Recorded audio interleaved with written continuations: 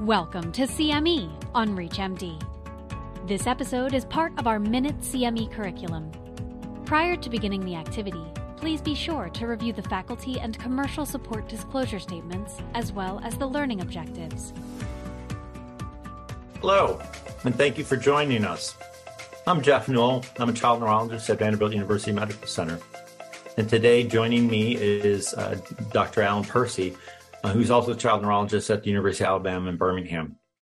We're going to be talking a little bit about novel investigational treatment options for Rett syndrome.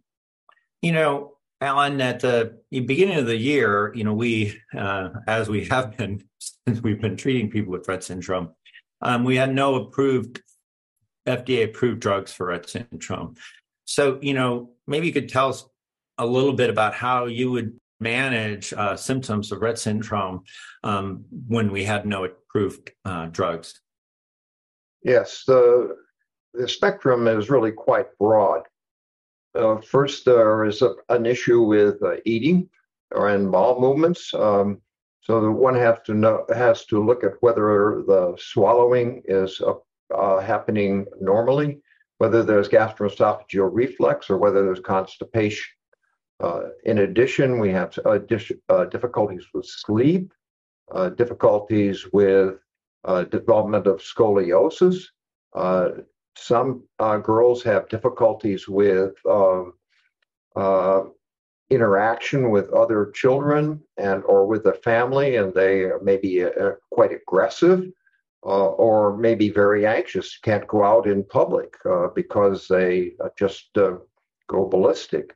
So there are a wide variety of therapies that one had to consider across time.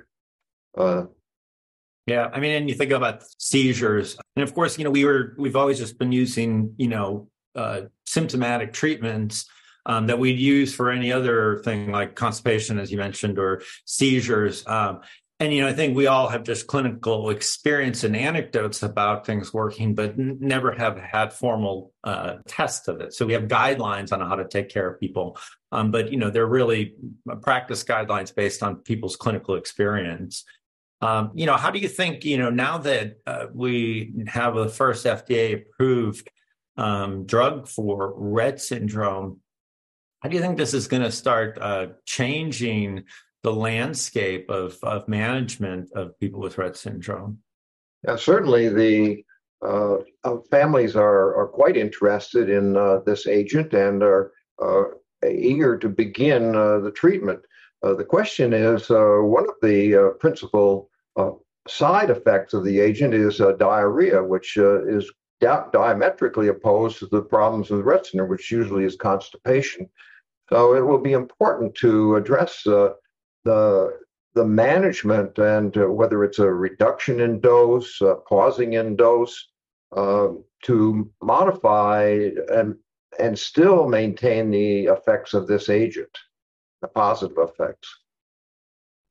Yeah, obviously, since nearly everybody with Rett syndrome has constipation that can be quite severe, we have a lot of people, almost everybody, it seems like, is on some sort of form of laxative or modification of diet to decrease the consistency of the hardness of the stool. So they have to work on constipation. So, thinking about putting an agent that probably causes diarrhea, we're probably going to have to adjust the medicines that we're giving them to decrease the constipation even before starting the trofinetide, which will probably cause this diarrhea, that has the likelihood of increasing diarrhea, which again, the opposite of what we normally see in Rett syndrome. So this will be a definite challenge because it's quite opposite to what we have had experienced in the past. And in addition to that challenge is the issue of access for the various individuals, whether there is private insurance, whether there is Medicaid or even Medicare issues. Those will have to be dealt with in the future. Fortunately, there is a single pharmacy which is responsible for providing the medication. And we hope that we gain experience with this rapidly over the next several weeks and months. Absolutely. Well, it's exciting times to have an actual FDA-approved drug for Rett syndrome, and I expect we will see more clinical trials moving forward. I just want to say thank you, Alan, for joining us, and thank you all for listening to this today. It was my pleasure. You've been listening to CME on ReachMD. This activity is jointly provided by Global Learning Collaborative, GLC, and Total CME Incorporated, and is part of our Minute CME curriculum. To receive your free CME credit or to download this activity, go to reachmd.com/CME. Thank you for listening.